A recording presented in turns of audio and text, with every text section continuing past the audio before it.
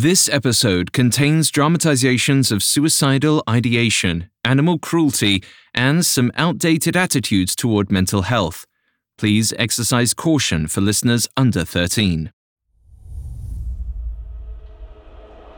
The following is a passage from The Captain of the Polestar by Arthur Conan Doyle. It was nothing very alarming, a mere sound, and that was all. I cannot expect that anyone reading this, if anyone ever should read it, will sympathize with my feelings or realize the effect which it produced upon me at the time. It is only here, in these Arctic seas, that stark, unfathomable stillness obtrudes itself upon you in all its gruesome reality. You find your tympanum straining to catch some little murmur and dwelling eagerly upon every accidental sound within the vessel. In this state, I was leaning against the bulwarks when there arose from the ice almost directly underneath me a cry, sharp and shrill, upon the silent air of the night, beginning, as it seemed to me, at a note such as a prima donna never reached, and mounting from that ever higher and higher until it culminated in a long wail of agony, which might have been the last cry of a lost soul.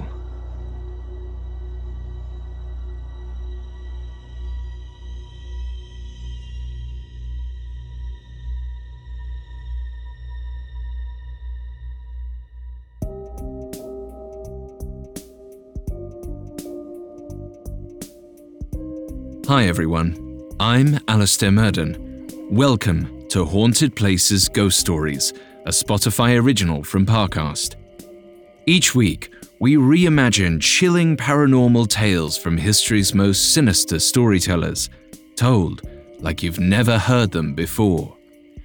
You can find episodes of Ghost Stories and all other originals from Parcast for free on Spotify or wherever you listen to podcasts. Today, we're concluding Arthur Conan Doyle's maritime mystery from 1883, The Captain of the Polestar. Last week, we began reading the journal of John McAllister Ray, a medical student and ship's doctor aboard the Polestar, a whaling ship trapped in the ice fields of the Arctic. At first, he wrote this journal merely as a way of keeping himself occupied, but was soon drawn into the enigma of the ship's captain, Nicholas Craigie. The captain is an odd man. Some unknown trauma from his past has made him temperamental and prone to melancholy. The crew thinks he longs for death, while the doctor fears he is losing his grip on reality. The captain, however, insists he has seen a mysterious figure upon the ice, and he isn't the only one. Members of the crew have spoken of strange noises echoing around the ship at night. The doctor was skeptical of these claims until the night of September 17th. That night, he heard an unholy shriek upon the wind, a sound that shook him to his very core and shattered every assumption he held about the superstitions of sailors. Unable to deny what he had witnessed, the young doctor is forced to consider that maybe, just maybe, the Polestar is haunted after all. Coming up, the ghost of the Polestar draws ever closer. Hear that? It's the sound of someone whacking the ground with a rake. Specifically, they're beating around the bush, which we've done enough of in this ad too, so let's get right to it. The new Moneymaker scratch-off from the Ohio Lottery doesn't beat around the bush. Moneymaker. Play the game and you could win money, up to $2 million. With more than $88 million in prizes, ranging from $50 to $500, Moneymaker cuts right to the cash. Lottery players are subject to Ohio laws and commission regulations. Play responsibly.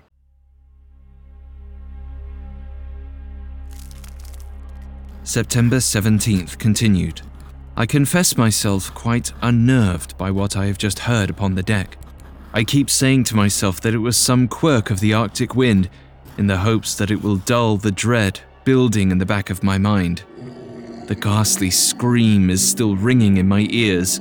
Grief, unutterable grief, seemed to be expressed in it. After several minutes of interminable silence, I fled the deck with such haste that I dropped both my pipe and tobacco. As I came down, I met Mr. Milne coming up to relieve the watch. The first mate clearly noticed my distressed expression, for there was a knowing glint in his eye when he spoke. "Well, Doctor, never heard an old wives' tale skirling like that, have ye?" In the midst of my fear, I felt guilty for not having taken the man at his word. I gathered my composure as best I could and apologized, saying I was as puzzled by the sound as he was. We went our separate ways, him to the lonely dark above, I to my cabin, where I poured myself a brandy and waited for my nerves to calm. At time of writing, they have yet to do so. Perhaps tomorrow things may look different. At present, I dare hardly write all that I think. September 18th. Passed a sleepless night, still haunted by that strange sound. Captain Craigie looks weary as well, his face haggard and eyes bloodshot. I have not told him of my adventure last night, nor shall I.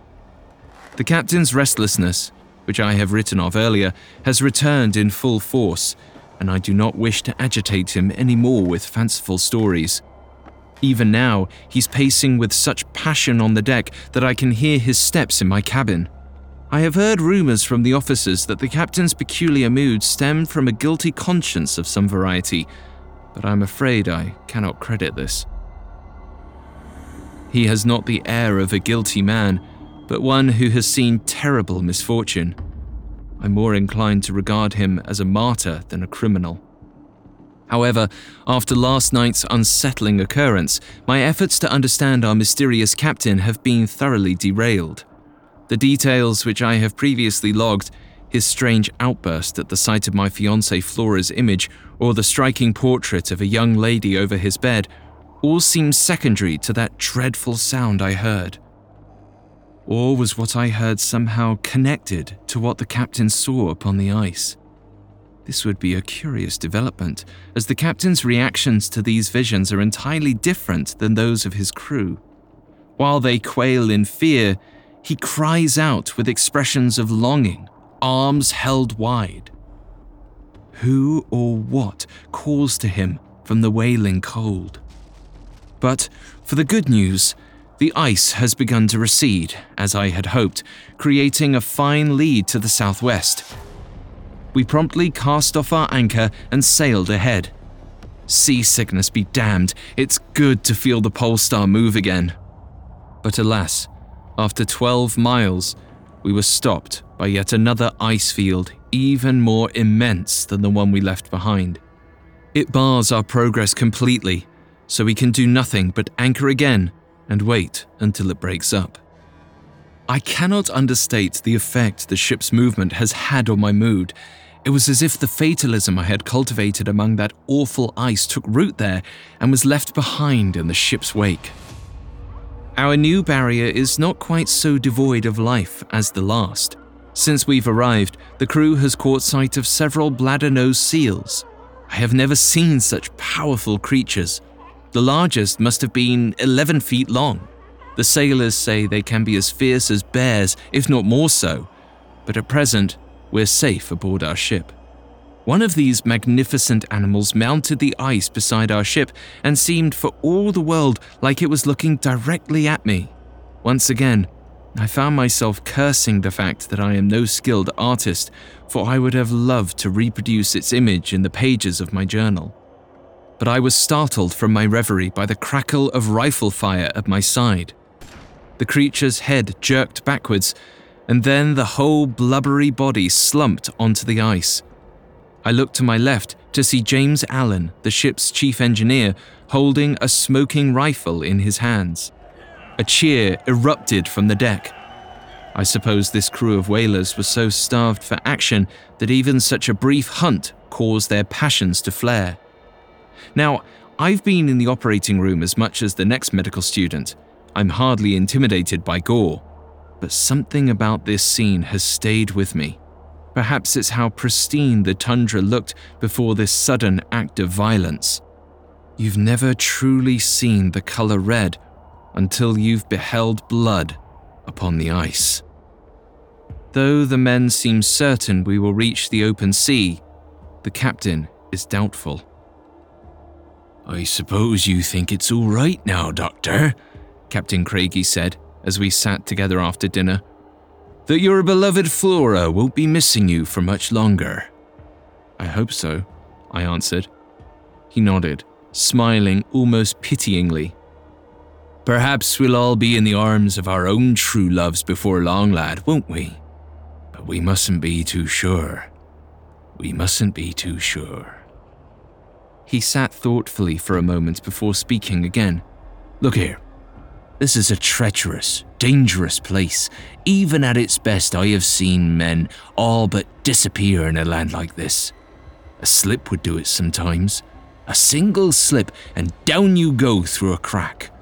Only a bubble in the green water to show where you had sank." I thought of how many times the men had stepped upon the ice fearlessly, and wondered how often I myself had been inches away from such a fate. "It's a queer thing," he continued with a nervous laugh, "but I never once thought of making a will. When a man is exposed to danger, he should have everything arranged and ready. Don't you think so?" "Certainly," I answered, wondering what on earth he was driving at. He looked directly at me, his hazel eyes unwavering. "If anything should ever befall me, I hope that you will look after things for me. There is very little in the cabin, but I'd like what's left to be sold and the money divided among the crew." This seemed like a reasonable request, so I agreed, while wondering if I should be taking more extensive notes. He then said, with a wry smile, "The chronometer I wish you to keep yourself, as a remembrance of our voyage." I thought of the heavy piece of machinery currently sitting in the captain's cabin, and the picture of the girl not too far from it, which bore the ominous inscription MB at 19. I doubt he would permit this object to be sold along with the rest, but I did not think it wise to ask. He continued, "Of course, all this is a mere precaution, but I thought I would take the opportunity of speaking to you about it. Can I rely upon you?" I reassured him that he could, and in that moment felt a blossom of affection for the captain.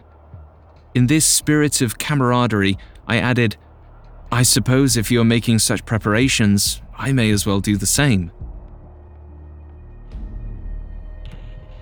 He interrupted me almost immediately, exclaiming, "You? What the devil is the matter with you? I don't like a young fellow that has hardly begun life speculating about death. Go up on deck and get some fresh air instead of talking nonsense in the cabin and encouraging me to do the same." I must admit that my conversation with Craigie has left me uneasy. Why would the captain's mind be on settling his affairs just as we seem to be emerging from danger? Can it be that he contemplates suicide? I brought my concerns to Mr. Milne, who initially voiced the theory that the captain courts death. But he was, to my surprise, flippant about my fears. "Aye, that's just the skipper's little way. Maybe he seems grim now and again, but he won't take his own life, lad. That I can promise ye." His words gave me some comfort, but I will keep an eye on the captain all the same.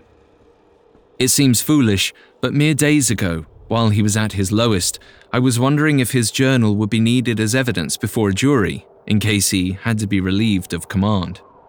Lately, however, I've begun to believe its only purpose may be as a document of what strange thoughts go through a man's mind upon the ice. Once I am home, I intend to lock it away for good and put this whole affair behind me. In spite of my newfound hope we will reach shore, the cry I heard that night still haunts me. The only way I can stop that ghastly wailing is to look forward to my life with Flora. I cannot dwell on what forces, natural or unnatural, compel the human mind into such fearful imaginings. September 19th. It is now 7 o'clock in the morning. The whole crew is awake and on full alert. Panic ravages the vessel and me along with it. I hardly know how to write about it. All I can say is that the long impending catastrophe has come at last. The captain is gone.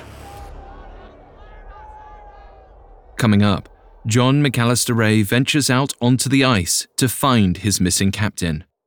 Hi listeners, Alistair here with a new series I think you'll really enjoy. They say there's someone for everyone. A soul to share your secrets with, a companion to grow old with, a conspirator to commit crimes with? Starting this February on Spotify, learn about the lethal and legendary lovers who fought the law in the Parcast limited series, Criminal Couples. If you've ever referred to your best friend or beloved as your partner in crime, this exclusive series is for you. Discover the radical side of romance with a collection of unlawful love stories from shows across the Parcast network. Track the nefarious exploits of Bonnie and Clyde, meet married mafiosos Jackie and Thelma Wright, and enter Fred and Rose West's real-life House of Horrors. Fall for the most famous and feared pairs in history in the Spotify original from Parcast, Criminal Couples. Enjoy 2-part episodes every Monday starting February 1st. Follow Criminal Couples free and exclusively on Spotify. Now, back to the story.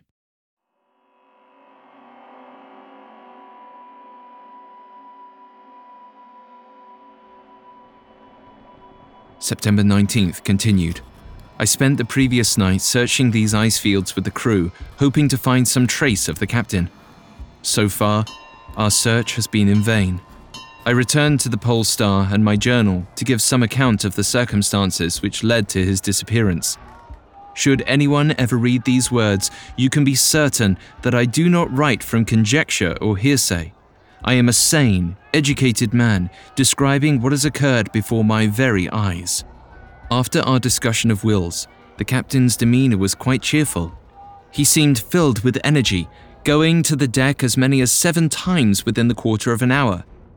I followed him as closely as I dared. Something in his expression made me certain I could not let him out of my sight. Though the first mate seemed convinced he would not attempt suicide, I've heard enough of the captain's morbid remarks to be doubtful. After a while, his good spirits seemed more than a little forced. He would laugh boisterously at the smallest of jokes, as if to placate me, his shadow. Eventually, he suggested that I may be more comfortable below. This only increased my determination to stay at his side. Following this remark, he ignored me completely, muttering incessantly to himself. The only word I could discern was, "ready." On hearing it, an eerie feeling came over me. He stopped pacing and looked out onto the ice for what felt like ages. I crept up behind him, trying to see what he was looking at. It seemed to be a swirling mist, a nebulous form barely more tangible than the moonlight that made it visible.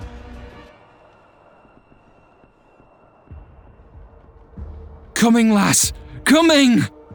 Craigie's voice shattered the silence so suddenly that I nearly fell over from shock. In an instant, he clambered on top of the bulwarks and leapt down onto the ice. He landed nearly a foot from the pale, misty figure and reached out as if to hold it. I ran to the edge of the ship, but a moment later, the night swallowed him. I saw him once more, illuminated by a sliver of moonlight. He was already a very long way off from the ship. This is the last glimpse which we caught of him. Perhaps the last we ever shall. If the captain's words from the other night are true, there may be little more of him than a crack in the ice. I very much hope that I am wrong. I will be joining our next search party, which is due to set out in a few hours. 7:30 p.m. Just returned from a second failed search for the captain. I am utterly spent. We must have crossed 20 miles of ice, with no hope of it coming to an end. The temperature has dipped so low that the snow is now as hard as granite. With no footsteps to guide us, We are unsure of where the captain may have gone. There is now disagreement among the crew as to how we should proceed. A southward passage has opened up, and we could make for open sea. A significant portion of the crew, led by our second mate, Mr. Manson, argue that Captain Craigie is certainly dead, and that we are all risking our lives for no purpose. Mr. Milne and I, however, wish to continue the search, likely since we are the only two who could say we were at all close with Craigie. In the end, we had to promise the crew we would not delay our departure any longer than one more day. We will take a few hours' sleep and set off upon our final search at dawn. September 20th, evening. Our search consisted of two parties, a northbound led by Mr. Milne and a southbound led by myself and James Allen. Mr. Manson would not venture onto the ice, so was left in command of the ship. How easy it is to lose yourself in this place. The unchanging whiteness is like a maze without walls. Daedalus himself could not have devised so fiendish a labyrinth. At first, some of the men took to whistling. The sound only echoed back to us in a strange atonal harmony. It felt, in that moment, as if we'd stepped away from the living world itself and were now travelling across Dante's Cocytus or some damnable land no poet has ever put to words. Not long after the pole star faded from view, we heard that shriek again, the one that has haunted my dreams for 2 nights. The group halted in terror, rifles searching in vain for the source of that awful noise. Everyone's eyes were wild, and I thought I caught muttered words of prayer coming from some of the men. From not too far off, we heard the shot of a rifle. Had Milne's party been set upon by a bear or a pack of seals? Or perhaps they too were menaced by an unseen foe? We listened closely, but there was no whistle or cry for help, so we continued on. Finally, we came to a long, narrow spit of ice. Our only path forward, it looked like a lonely white bridge stretching out into the mist. The men hesitated, but I begged them to continue as far as we could across it. With the support of Mr. Allen and the more loyal crew members, I was able to sway the rest. We had hardly gone 100 yards before Sandy MacDonald let out a cry and began to run towards something in the distance. There was a dark shape upon the ice ahead, and as we raced together, it took on the shape of a man, lying face down on a frozen bank. It was Captain Nicholas Craigie. The man was unmoving. His uniform was flecked with ice, as if the frozen land itself was already leaching its roots into him. As we approached, a small gust of wind swept across him, tossing a flurry of ice crystals into the air around his body. I didn't mark it at first, but something familiar in its shape caught my eye. For a moment, it seemed as if the frost clung to the shape of a young woman. This figure stood tall, as if the bitter wind was nothing but a summer breeze. She stooped over to kiss our fallen captain, and then she was gone, the particles that comprised her form borne away into the Arctic air. A week ago, I may have written this vision off to exposure or dehydration, a hallucination signaling the onset of snow blindness, nothing more. But in the last few days, I have learned never to ridicule any man's opinion, however strange it may seem, even if that man is myself. When we turned Captain Craigie over, I was struck by the bright smile upon his blue, pinched features. He looked a man who had not died in agony, but in greater bliss than ever I have seen on his noble face.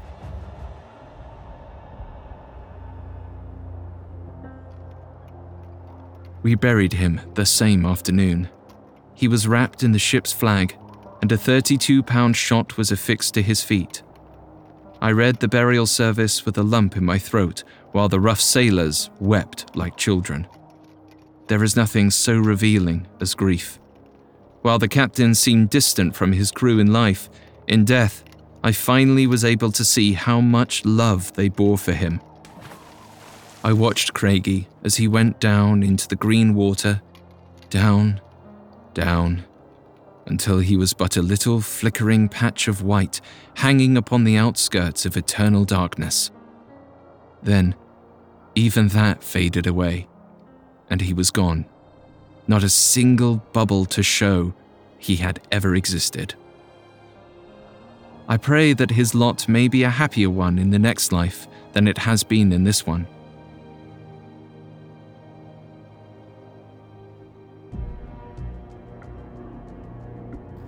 I am writing these words in my lonely cabin. When I am not listening for it, I think I can hear the captain's rapid steps on the deck above. I entered Craigie's cabin tonight to make a list of his effects. Everything looked as it had upon my last visit, save one small difference.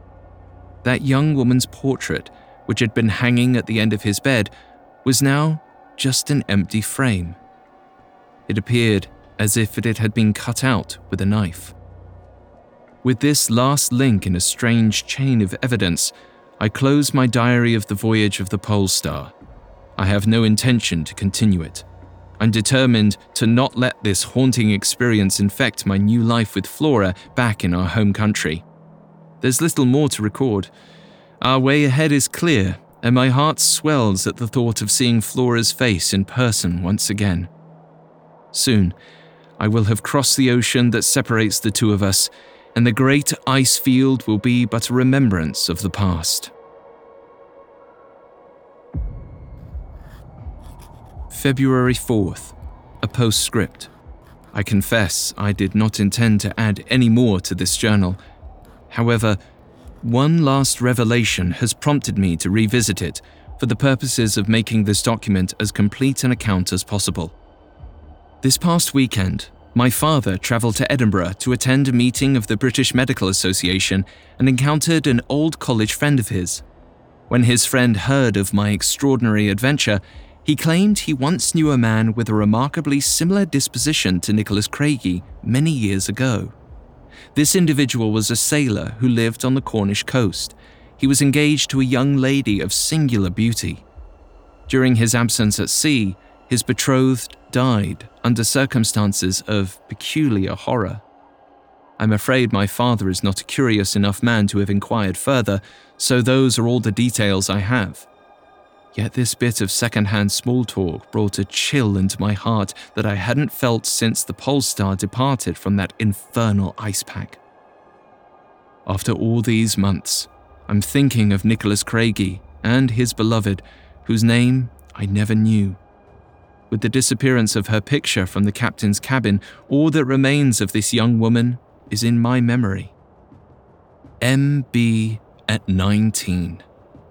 Within these 6 characters is a life that touched my own, whose truth I may never know.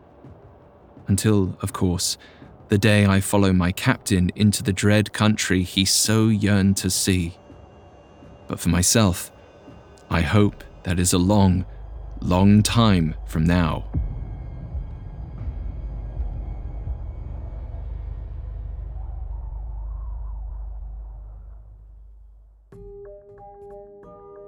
Despite being most famous as a writer of mysteries and detective stories, tales like The Captain of the Pole Star were perhaps much closer to Arthur Conan Doyle's heart than any Sherlock Holmes yarn. Doyle was a profoundly spiritual man, but not in a traditional sense. A lifelong skeptic of organized religion, he abandoned his Roman Catholic upbringings at a fairly young age. Instead, he pursued the practice known as spiritualism, a belief system centered around finding concrete evidence for the afterlife. Throughout his life, Doyle attended countless seances, experiments in telepathy, and sessions with mediums. A decade after first publishing The Captain of the Pole Star, Doyle joined the British Society for Physical Research and took part in ghost hunts and investigations of paranormal phenomena. His support of spiritualism grew into advocacy in 1917 when he began giving lectures, writing essays, and attending public debates on the subject.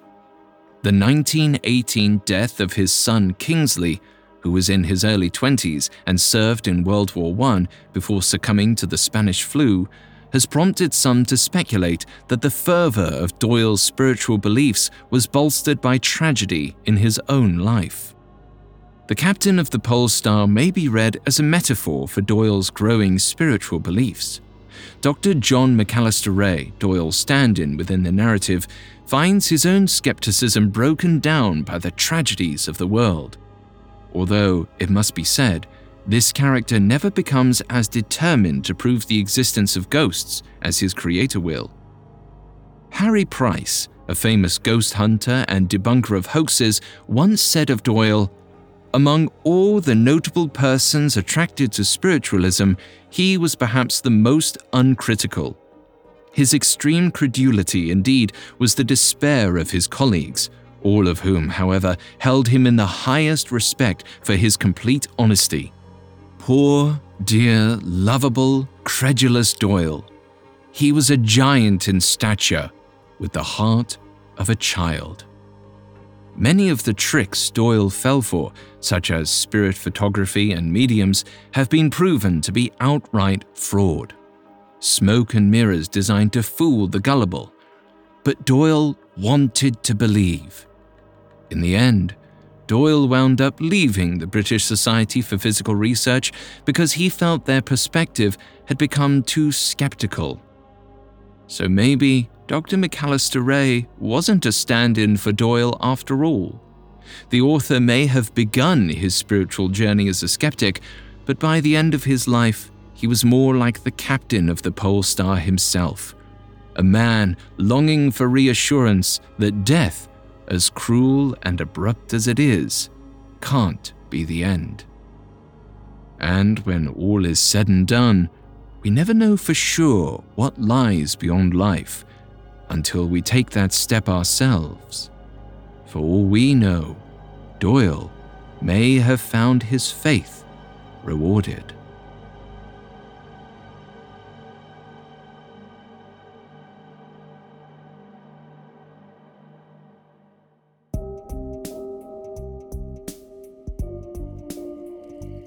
Thanks again for tuning in to Haunted Places Ghost Stories.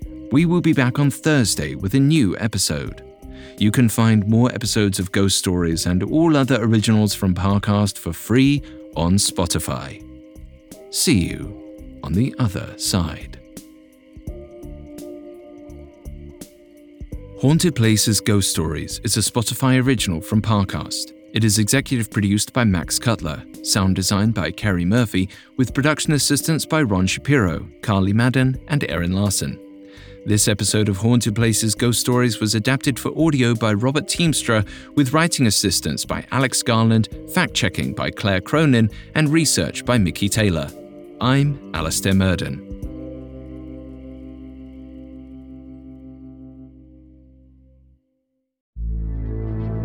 Listeners, don't forget to check out the new Parcast Limited series, Criminal Couples. From apocalyptic cult leaders to bank-robbing bandits, these couples give new meaning to Till Death Do Us Part. Enjoy 2-part episodes every Monday starting February 1st. Follow Criminal Couples free and exclusively on Spotify.